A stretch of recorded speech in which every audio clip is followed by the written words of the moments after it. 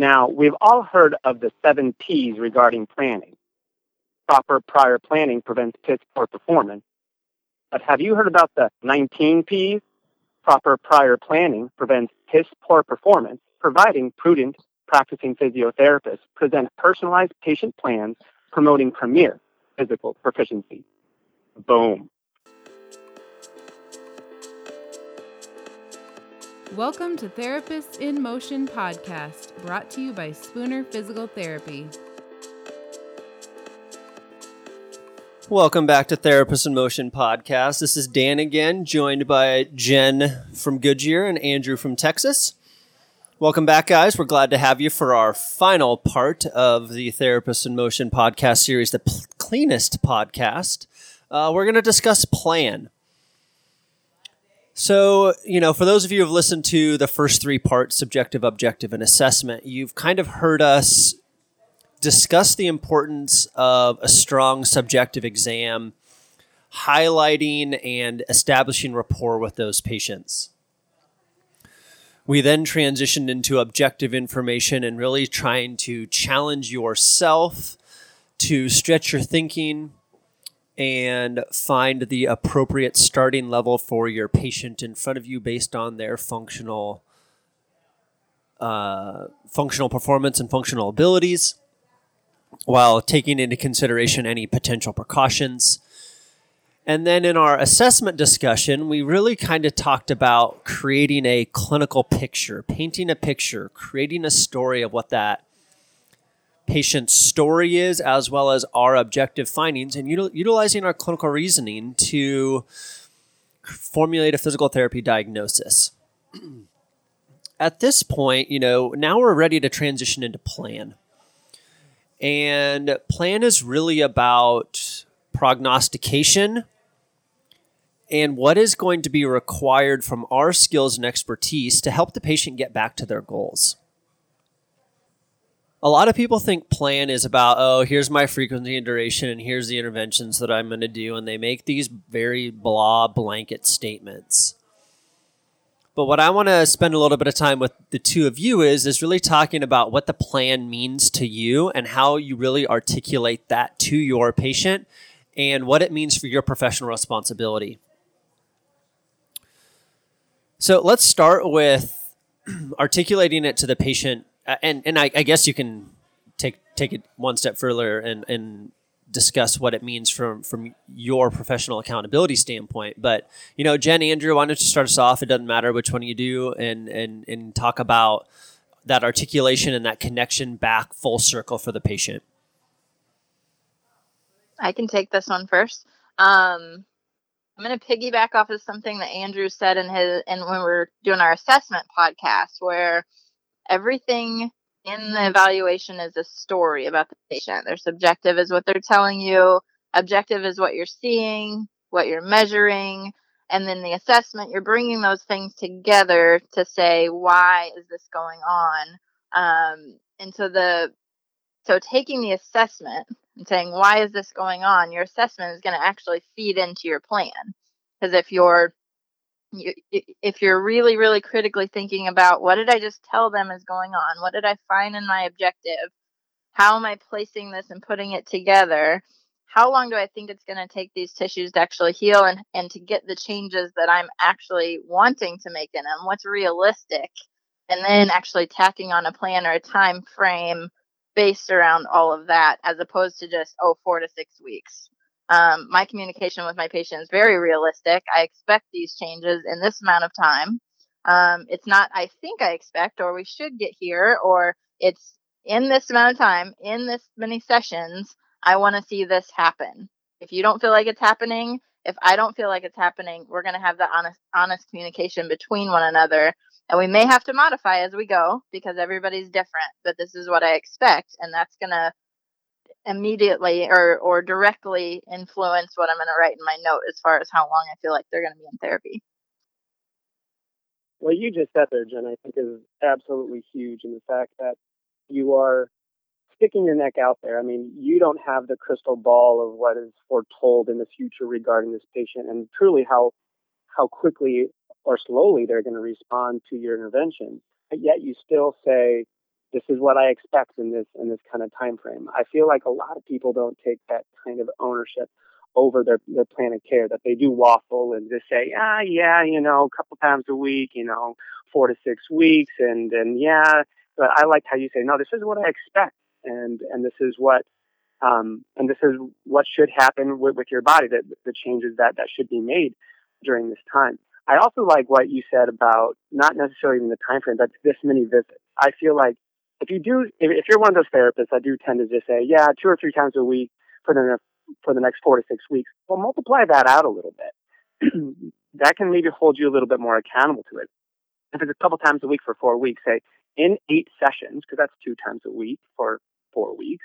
In 8 sessions, I should expect this. And every now and then, whenever I stick my neck out and just say something to a visit extent, I think that's a little bit more palatable for a patient, because the future is always the future. There's really not as much of a countdown as 8 sessions. And so if you say in 8 sessions, this is what I expect, that gives you a little bit of grace in terms of that the patient shouldn't expect immediate results, but should be patient with you for at least that amount of time. At the same rate, it gives them a nice finality point and being like, okay, well, I guess I can stick with this for 8 visits. And in the healthcare market that we're in, with ever increasing co-pays and deductibles, that they might say, okay, 8 sessions times $100 a session, so it'd be about $800 for me to make it there. Is that worth my money and my time or not? And then just having that open discussion then to be able to modify. Have you experienced that, Jen or Dan, whenever you've promoted your own idea of the plan and a patient has come back to you and had an alternative suggestion? Yeah, definitely. I think that's a fairly common occurrence in this world right now. I mean, you kind of alluded to it a little bit with the whole copay responsibility, right? And the financial responsibility of the patient. And I think that's something that we as a profession have to do a better job of owning and articulating in our note and to the patient what that means for their overall ability to achieve their goals, right?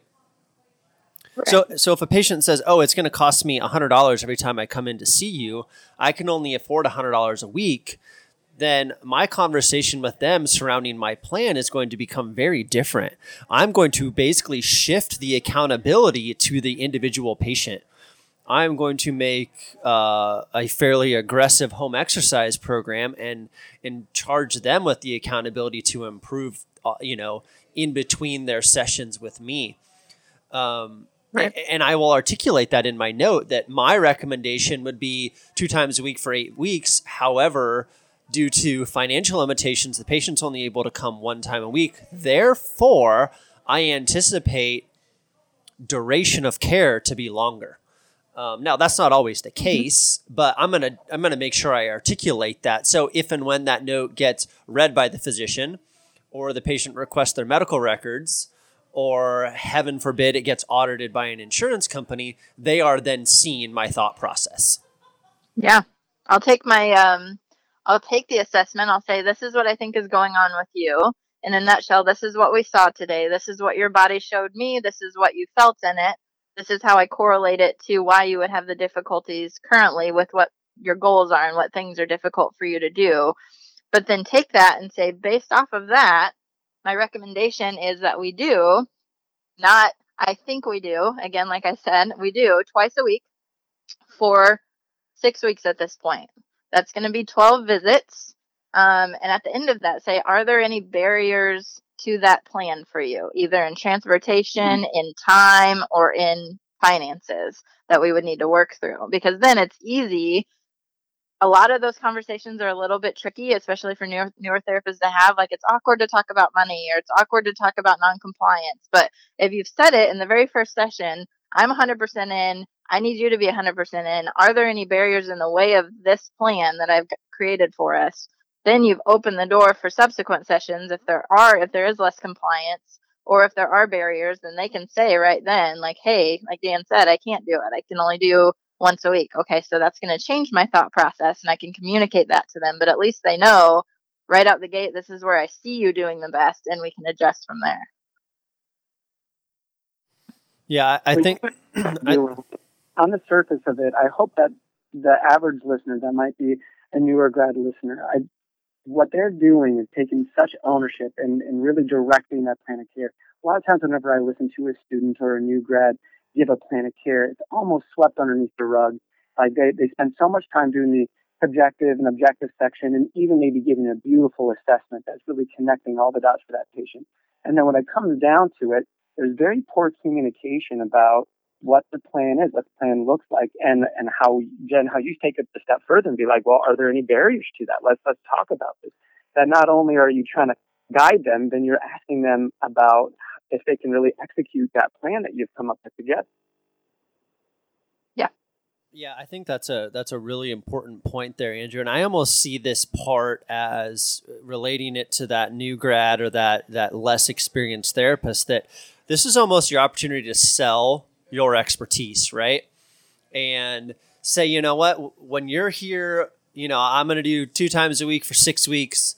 But on that 6th visit, if we're not headed in the right direction, I need you to call me out on it, right? I need you to hold me accountable. You need to hold yourself accountable. But this is also a chance for me to say, hey, here's what I can provide for you during these next 6 to 12 visits. Almost bringing the session full circle, right? I mean, kind of like Jen alluded to, they've told their story. We've seen their body move, so their body's told us a story.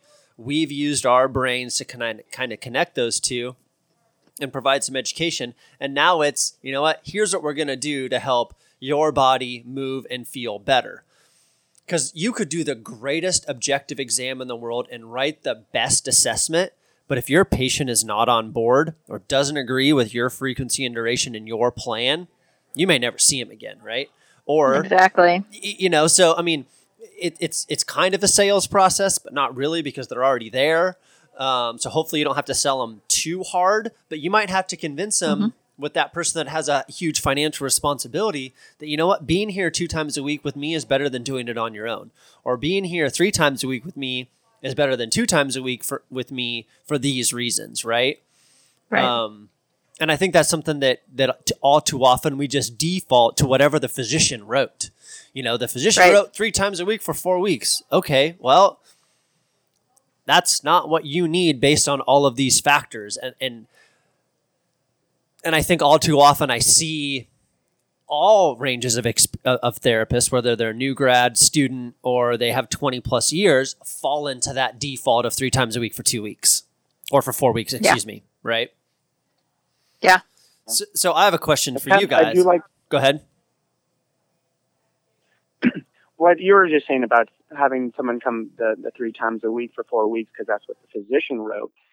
Sometimes I like to use that as a point of perspective, because sometimes when I'm describing the plan of care, things I'm going to do and really how much I'm going to be seeing them, and especially that high copay, you can use whatever the physician wrote and have that open communication about it. Well, Dr. So-and-so said, that you should be coming here 3 times a week for 4 weeks. That'd be 12 sessions. You know what?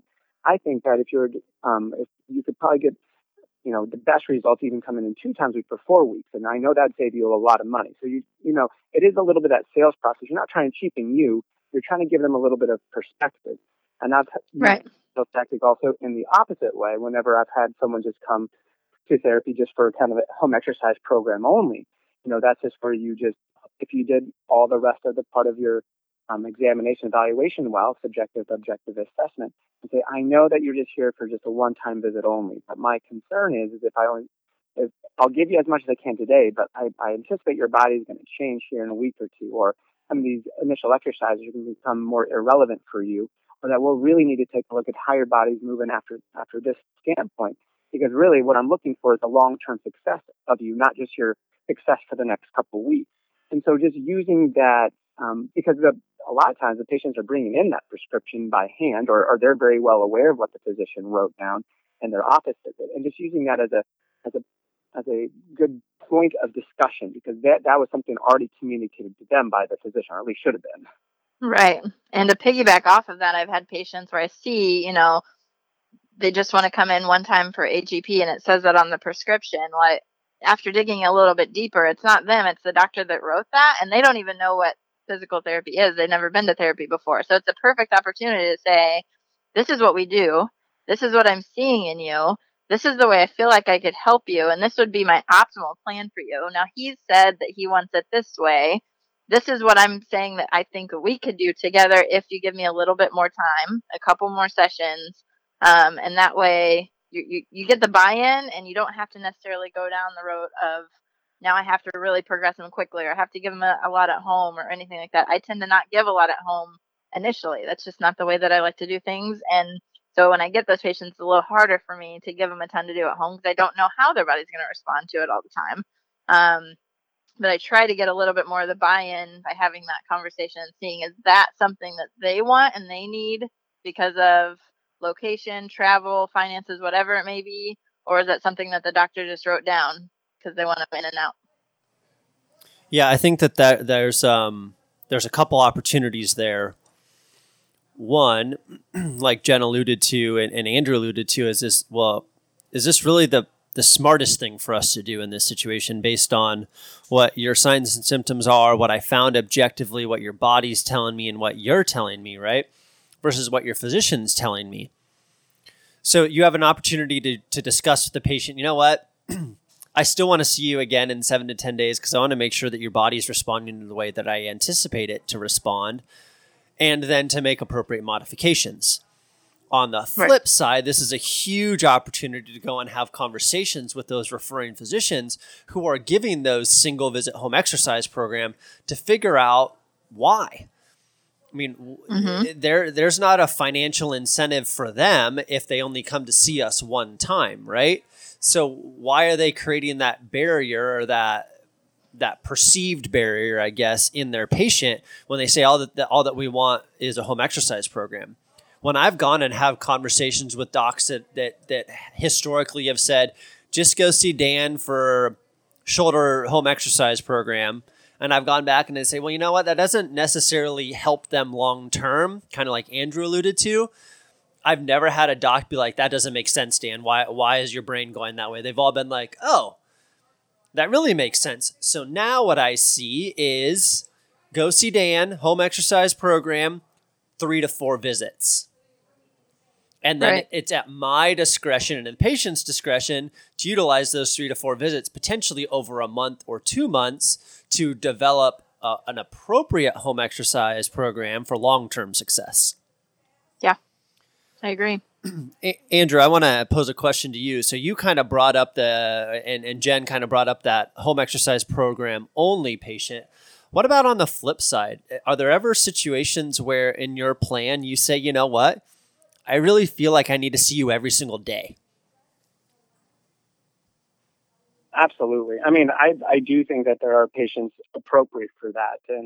And some of it can be at honestly either end of the spectrum, be really high functioning to really low functioning. I mean, an easy low hanging fruit option is someone that just received just a shoulder manipulation under anesthesia for frozen shoulder, and that they do need that guidance and care just immediately afterwards, and done frequently, because a lot of those, well, I shouldn't say a lot of them, but I would say a fair share of those patients are having a lot of fear of movement issues, and that just getting them the frequency coming in, you can teach them a better way to move their body with less pain and take away that fear. So yes, I absolutely do believe that there are certain times and places where seeing someone that frequently can be very, very beneficial with them, for them. And some of them can be your high-end athletes as well, that if they're having practice 3 or 4 days a week, and every single time after practice they're struggling with something, that you can be there for guidance and protection of their body to get them to game day as well. I mean, I think that our profession is a very broad one in that we can help in so many different aspects of someone's life. Now, would I say I see many patients? Have I ever seen many patients in my career that frequently? No, absolutely not.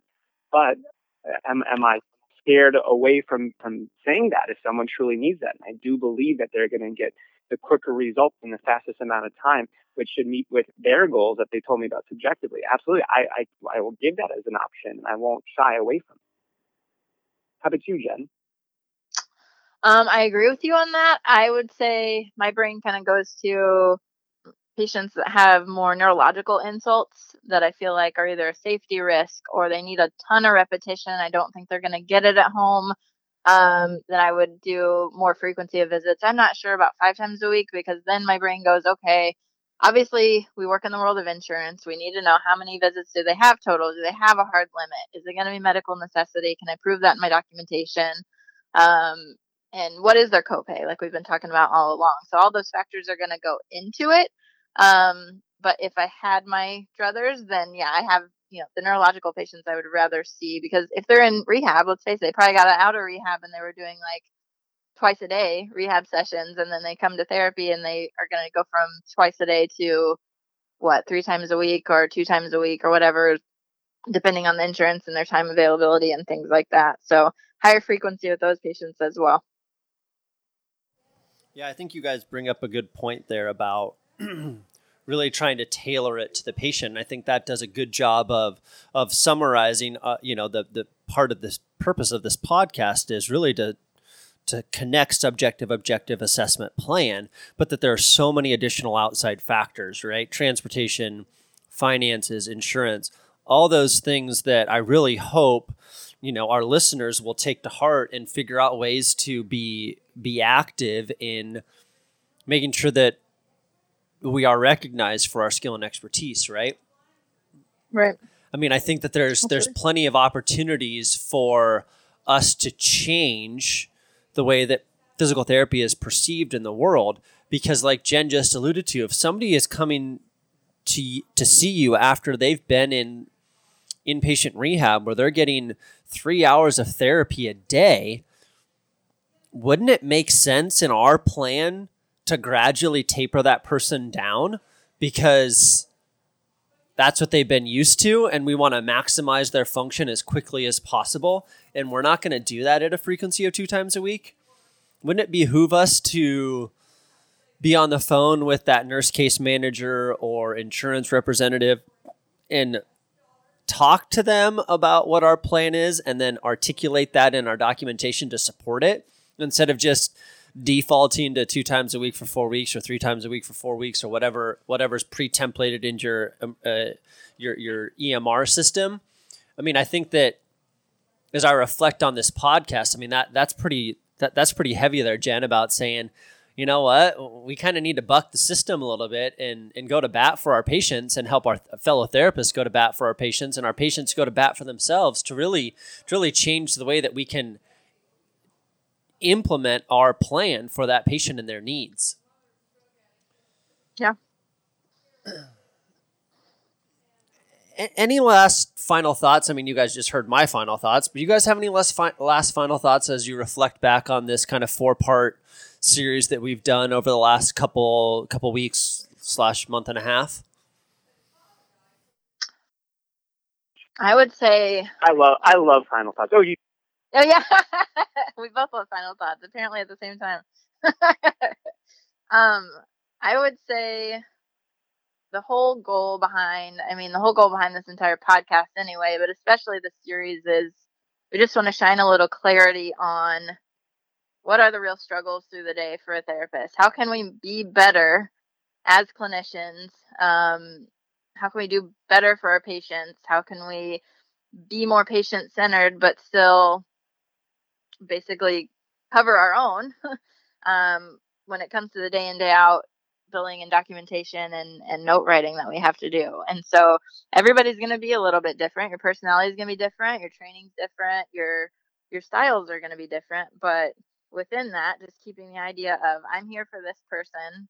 I'm going to try my hardest for this person, communicate, be honest with them, let them know where you're at. If you don't know where you're going, ask around, ask people that you work with, ask other clinicians, people you went to school with, people in your clinic or in your company, and just never stop pursuing being better. You can always be better no matter how much experience that you have. Or they could even email you at Therapist in Motion. They can. Or that. Yeah. Well said, Jen. I mean, you're bringing in the humanity in it and also the power of collaborative care. And that's kind of what some of my final thoughts were as well. I mean, if you're a listener and you've listened to all 4 podcasts of the cleanest podcast series ever, thank you for listening. I'm betting that you're listening because you realize that you are not perfect. Well, join the club. I often tell some of my students, it's called the practice of physical therapy, and sometimes I feel like I'm practicing for the C team, that I'm not even practicing for the JV or varsity, much less playing in the profession that I love and that I went to school for, that I invest a lot of time with. So we all can have that need for improvement spur us on for bigger and better things. And some of what can spur you on is just being humble enough just to own everything, own your whole entire evaluation. The subjective part, the questions that you asked, and some of the things that you didn't ask, the objective portions of the things that, man, you wish you would have maybe gotten, or the things that you spent way too much time doing. That's all okay. You're going to continue to fine tune that the rest of your career. But in the end, it is your evaluation. It is you giving your best for that patient, you shining as brightly as you can so you can truly help that individual. I believe if you take that time and you do your best, you're going to not have an issue with patients dropping off. You're not going to have any issues with patients being mad at you. And I believe if you kept on going down that path, you're going to fine tune yourself as a clinician just by putting in the reps. So listeners, thank you for listening to all 4 parts of this podcast series. We hope that not only has it cleaned up maybe a little bit your act, but you look forward to the nice shiny future that'll bring as you continue to polish these evaluation techniques all. Ooh, I like all the clean words there. That was nice. Very witty. Yeah, I think well, Andrew... it wasn't 19 P's, but I well, this now officially concludes the cleanest podcast series ever. Jen, Andrew, thank you for joining us on this journey. I think it was beneficial for all of us as clinicians, and hopefully to all of our listeners, that they, like Andrew alluded to, that they have listened to all 4 components of the series. And as always, if you have questions, comments, feedback, or you would like to hear us discuss something that you and your colleagues have been discussing in your clinic, feel free to email us at therapistinmotion@spoonerpt.com. Thanks. Have a great day.